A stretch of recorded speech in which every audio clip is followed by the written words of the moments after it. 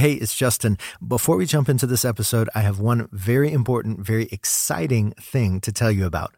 Hazefire Studios is bringing Holy Ghost Stories to several cities this spring in something we're calling Holy Ghost Stories Live, the Exodus Tour. If you're a regular Holy Ghost Stories listener, you've heard about these live shows before. This is your chance to be there, to join me in person for a magical evening where we immerse ourselves in the epic story of the Exodus and meet Yahweh inside it. I will be joined by none other than Kendall Ramsour, the fabulous composer and cellist responsible for the entirety of the musical score you heard in the Exodus series here on the podcast. Kendall is a Boston Music Award winner, a finalist on America's Got Talent. He's performed at the Grammys. Trust me, you will love hearing him play and experiencing the live accompaniment he will provide on cello as I tell you this unforgettable story. Not only that, we will be joined by gifted vocalist Eve Adeline, who will help give voice to our wonder and praise as we gaze upon Yahweh together. I'm telling you, this will be a very special time. All of the cities and dates are on the website, holyghoststories.org, and the tickets are live right now. If you'd like to join us, be sure to grab your seats ASAP. These shows consistently sell out. I've heard from many of you, for instance, who were not able to get tickets to the Christmas show before they were gone, and you were bummed about that. So don't procrastinate. If you're listening to this on or after February 9th, now is the time to reserve your spot. I don't want you to miss out.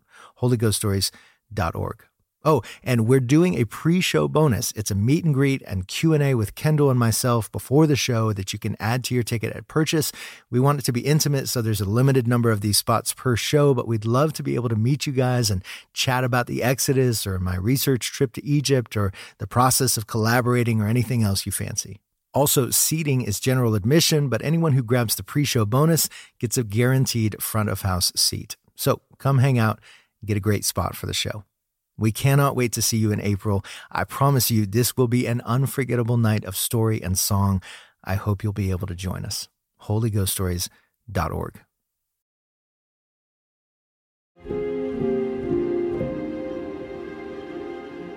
What if there is reason to disbelieve? What if what God says he'll do seems difficult or unlikely or absurd? And what if our trust is a prerequisite to experiencing the miraculous? This is a story about the mysterious ways of God, about judgment and mercy, hunger and plenty, death and life, about prophets and people who must acquaint themselves with the divine in the midst of a calling. And it's a story about what happens when those men and women dare to trust. I'm Justin Gerhardt. Welcome to Holy Ghost Stories.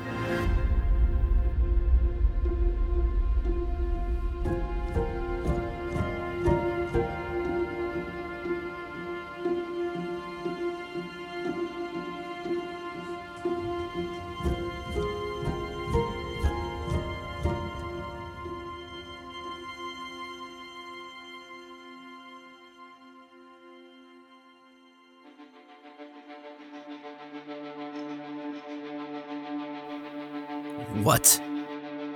The king of Israel snarls, canine contempt twisting his face as the words of the prophet ring in the throne room.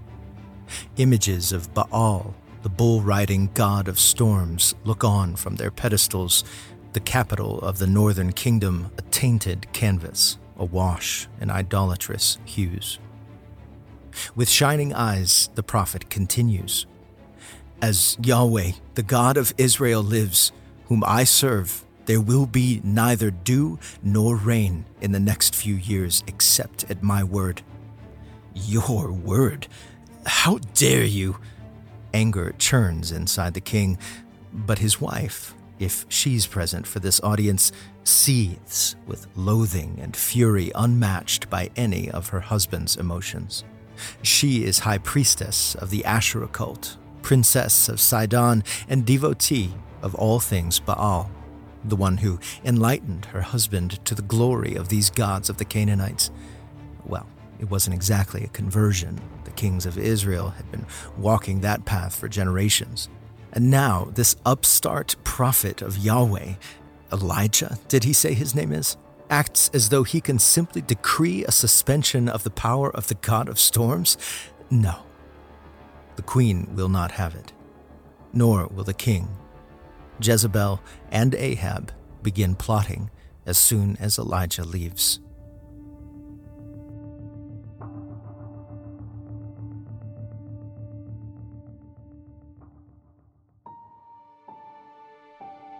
Elijah's heart races as he leaves the palace. Views from the hilltop city of Samaria stretch in every direction, but he does not pay them attention. The fire of the monarch's rage has the prophet rattled, surely. This terse declaration to Ahab will be the first prophetic utterance attributed to Elijah. If it is, in fact, his inaugural assignment, Elijah is perhaps in his late 20s, maybe 30 years old. A farmer or a herdsman at the time of his call, a son, likely a brother.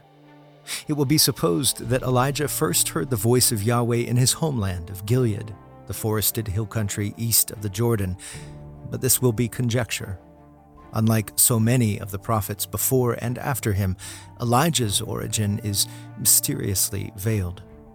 Though millions will hear his name in the generations to come, none will know the Israelite tribe to which he belongs, nor his exact hometown, nor indeed the occasion of his calling. Whatever that moment of calling involved, Elijah clings to it now, plays it back in his mind surely as he makes his way through the streets of Samaria in a fog of fear. Yahweh enlisted him as a prophet, so there is no choice, is there? He obeyed, and he must continue to obey. But at what cost? Will the enraged king call for his head? Does Elijah wonder if he'll ever see his mother again? His sisters, his little brother? The burgeoning weight of realization drags in the pit of his stomach. If not now, then someday soon, this calling will end in his death. If his thoughts drift thusly, the young prophet should not be faulted for such imaginings. He cannot know, of course, Yahweh's astonishing intent. Elijah will be one of only 2 human beings to walk the face of the earth and never die.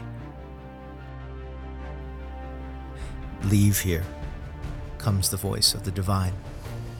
If Elijah's pulse has calmed, it accelerates at the sound of Yahweh's instruction.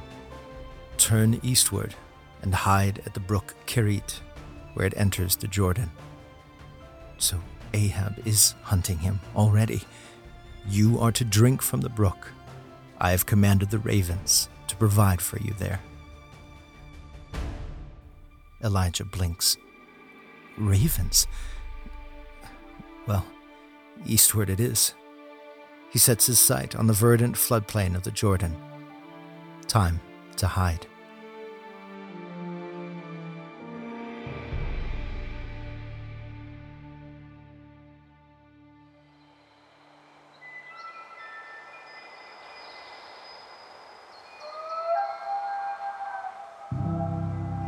Birdsong precedes the dawn at Kerit.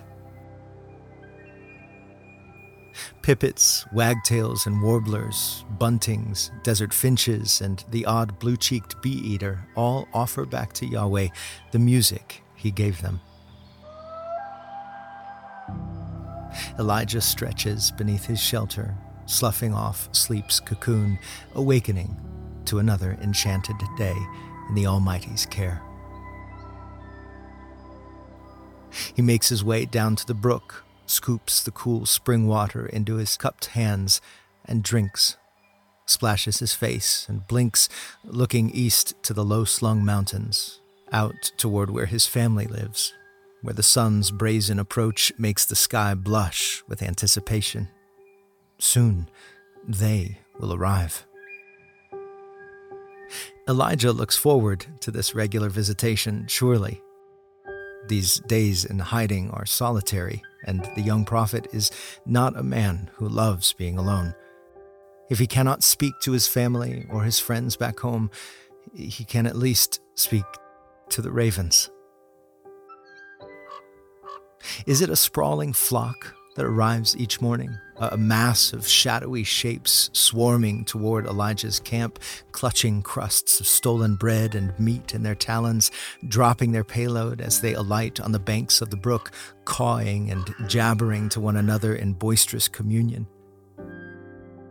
Or is it just 2 or 3 birds, each of them carrying a sizable trove of food, feathers fluttering against the still morning air as they circle downward toward the waiting Elijah, hopping on the grass, ebony eyes blinking as they tilt their heads? If it's just a few, perhaps it's the same few each day.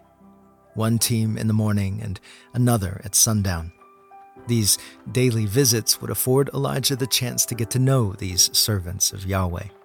Ravens are famously intelligent, renowned among their avian counterparts for their ability to craft and use tools, plan for the future, barter, remember people's faces, even play games like hide and seek. Perhaps Elijah discovers their startling capacity for mimicking human speech, teaching his dark-winged friends to say his name, to reply when he tells them good morning, to sing with him his songs of praise. At least these birds have not bowed their knees to Baal. Things at Kerit are quiet, but good. Elijah is safe and well-fed. But as weeks tick by with not a drop of rain, the land begins to get thirsty. The grass withers, the flowers fade, and eventually the brook dries up. From somewhere in the clear, dry air, a voice speaks. The voice. Arise, go to Zarephath, which belongs to Sidon, and remain there. If Elijah anticipates another camping trip, he's introduced to Yahweh's penchant for fresh methodology. Behold, I have commanded a widow there to sustain you.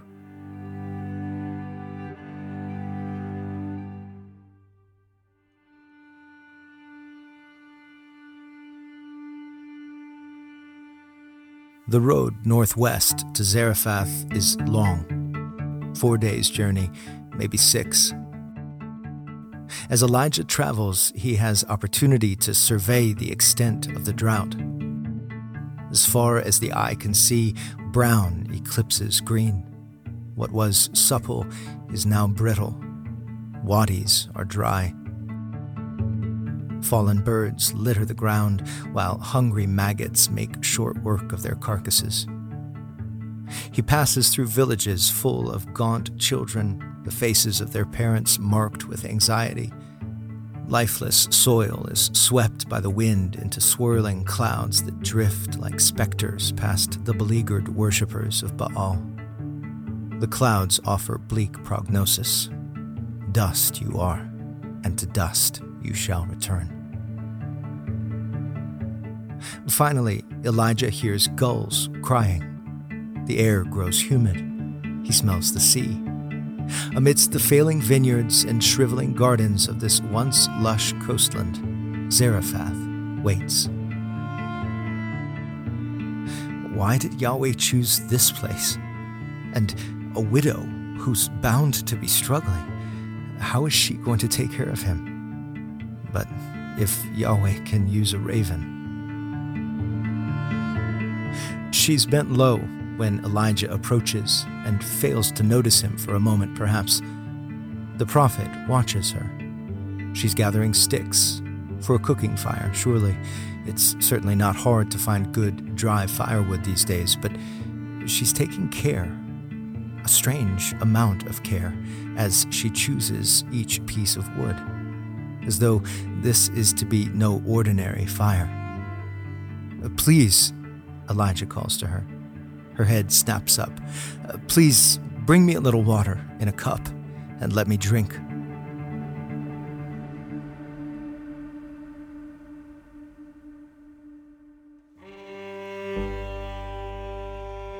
Why would the God of the Hebrews speak to her? The woman looks around at her home, the fields surrounding her house. The drought has not been kind to this place.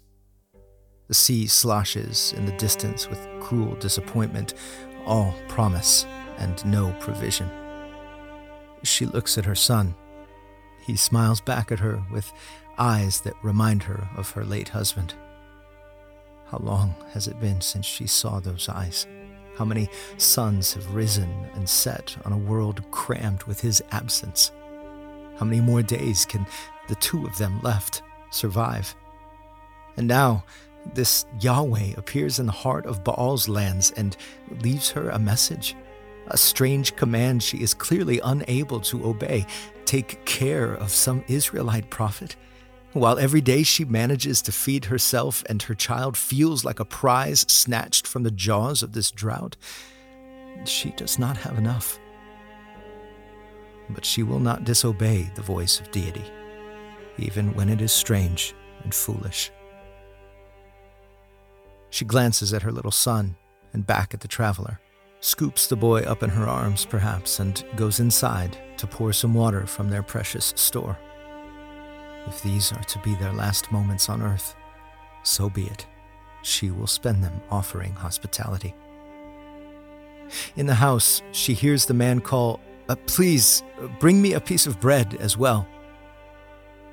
At this, the woman's eyes well with tears, surely.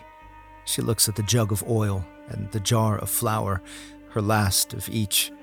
She looks at her son, his cheekbones dangerously prominent. Her sandbagged defenses crumble, and her face is a flood of tears. She walks to the doorway, looks the man in the eyes, and says, "As Yahweh your God lives, I have no bread, only a handful of flour in the jar and a little oil in the jug." She tries to gather herself. "When you came, I was gathering some sticks in order to prepare it for myself and my son so that we can eat it and die." She wipes her eyes and sees the prophet looking back at her, smiling.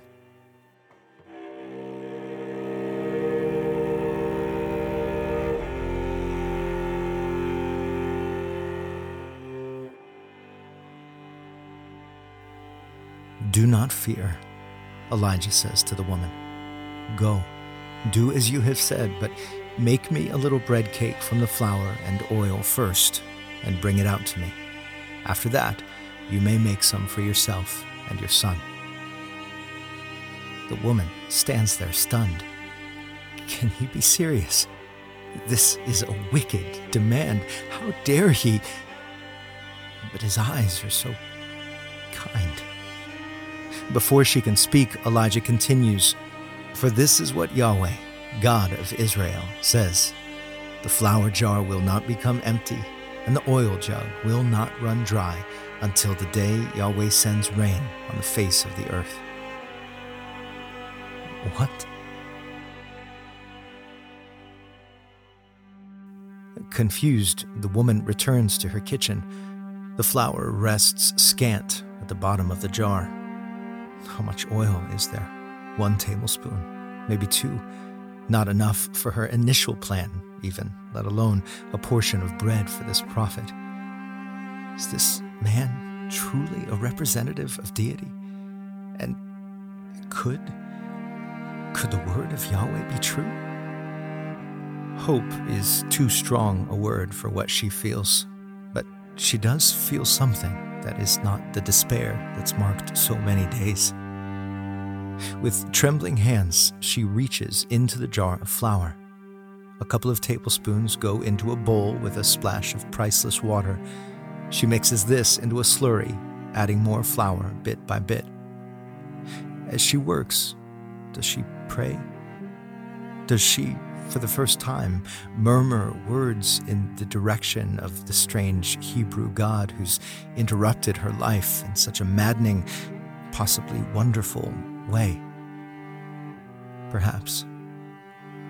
Regardless, this act, this gamble of obedience, is prayer enough. A bit more flour, and then olive oil. The final measure of flour, and then her shaking palms knead the mixture together. The flour, the water, and the oil have become something different with the pressing, something new. Now, heat. While the dough rests, she bends down and lifts the taboon, the household oven of her day, a large inverted clay bowl with a lidded opening at the top. Beneath it are a few smooth, flat stones on the ground.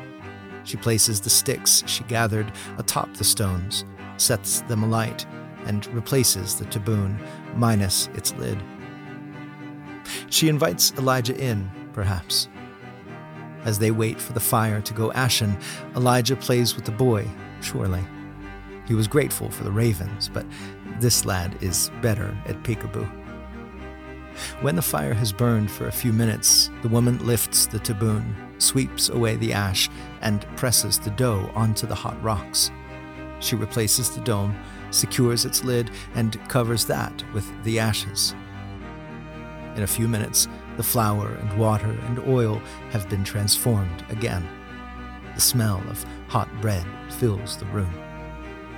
By this time, the boy has found a friend for life in Elijah. The prophet smiles, thinks perhaps of his little brother. The woman places the bread before Elijah, and Elijah smiles. Thank you. And then, maybe Elijah nods to the jars on the counter. Another smile. This time, a wink. The woman rises nervously and approaches the jars she all but emptied a moment ago.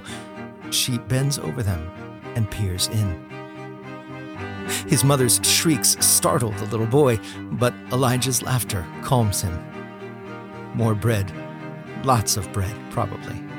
More laughter, and no less flour or oil. Just as Yahweh said.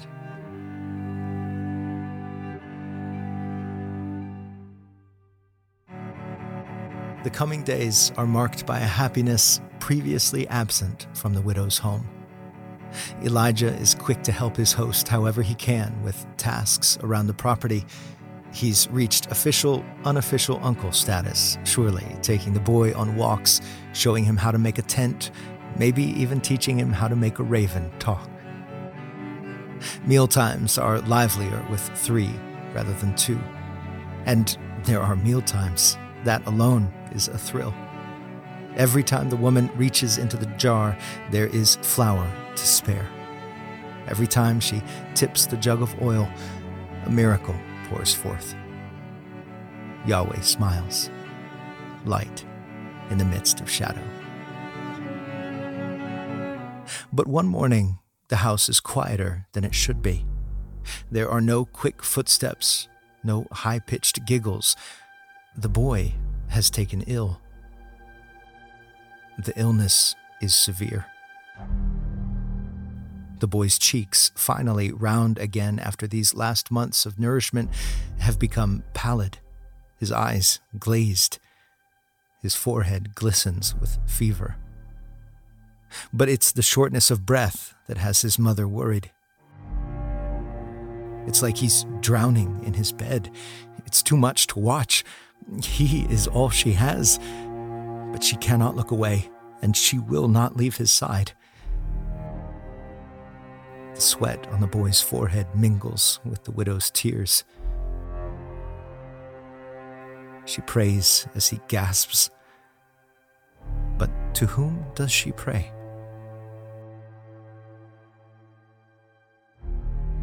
And Elijah? Where is Elijah as the boy suffers? By his side, perhaps.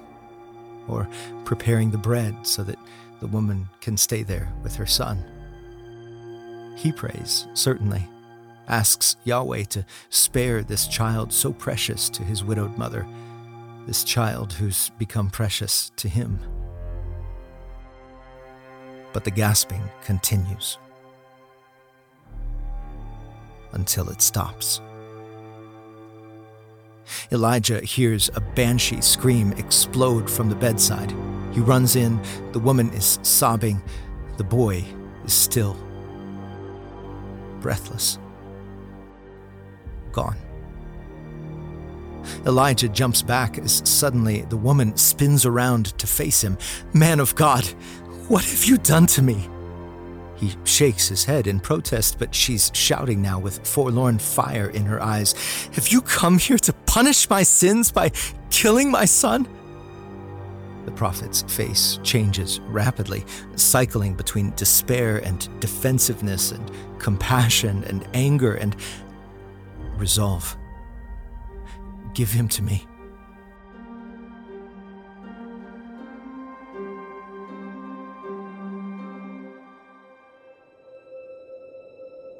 Elijah scoops the boy from the rapidly cooling bed. He walks away from the reaching woman, leaving her sobbing behind him. Cradling the child, he makes his way to the ladder that leads to the upper room he's been given. He shifts the boy to one arm and climbs. Finally, Elijah stoops beside his bed and lays his little friend on the mattress. He looks toward the heavens, searching for words, searching for reasons, searching for hope. Oh, Yahweh, my God. At first, it's all he can manage. His face fixed upward, the tears now are falling across his temples and dropping into his ears. Why have you killed the son of this widow with whom I am staying? Yahweh watches, waits. Elijah wants to say more. There is more surely to say, but these are the only words he can muster. He looks down at the boy. He is so still. And then, moving by instinct, driven by reflex, the prophet stretches himself across the boy's body. He breathes in the smell of the little tunic, weeps as the last bits of warmth leave the child's face.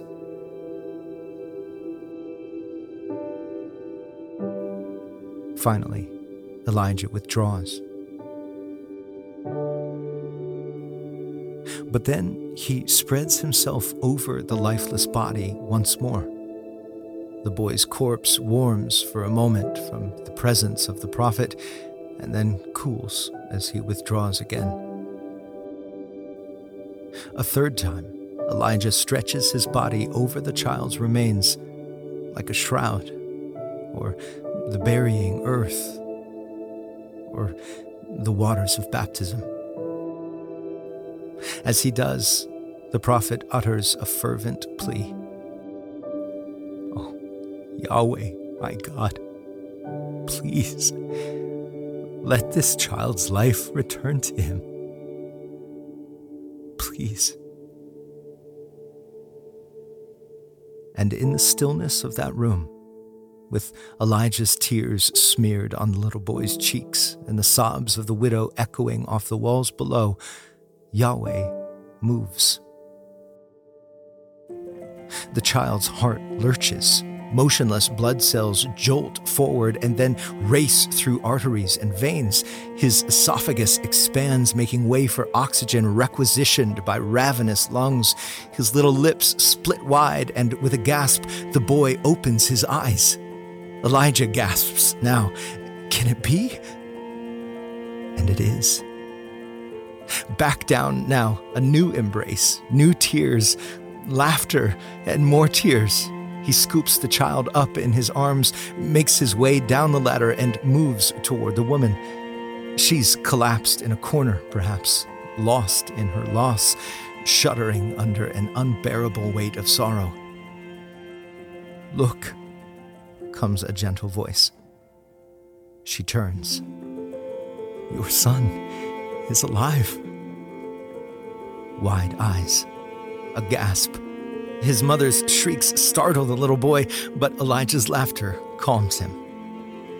The prophet of Yahweh transfers the child to the woman's arms. She buries her face in her son's chest, breathes in the smell of his little tunic, weeps as the last bits of warmth return to the child's face. She looks up at Elijah. "Now I know this, that you are a man of God."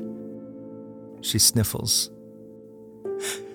"And the word of Yahweh in your mouth is truth."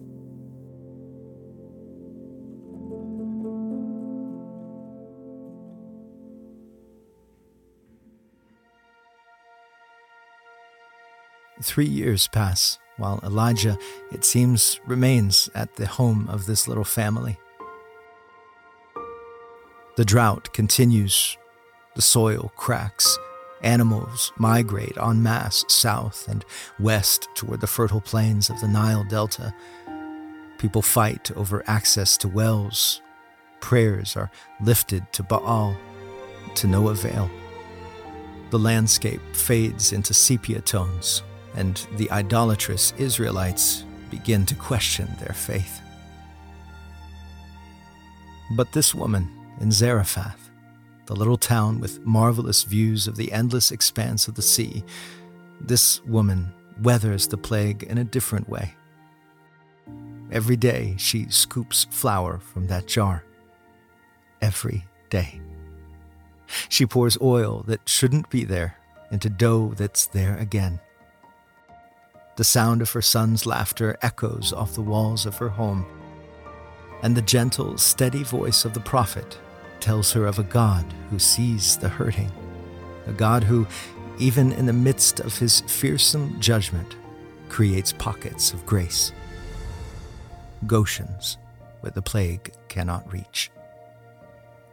She nods as Elijah speaks. The word of Yahweh in his mouth is truth.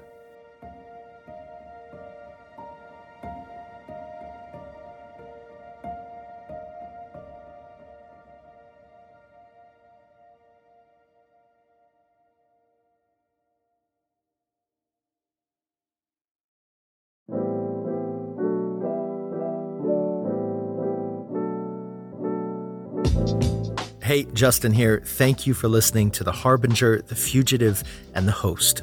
I hope it blessed you. Now, don't forget about the show in Northwest Arkansas this November, Holy Ghost Stories Live, The Exodus. Tickets are available starting the day this episode drops, so head to holyghoststories.org and reserve your seat. Bring a friend or your family. This show is good for anybody 10 and up. And join me for an enchanted night of story and song. You will not soon forget it. November 19th in Bella Vista, Arkansas at the Mildred B. Cooper Chapel.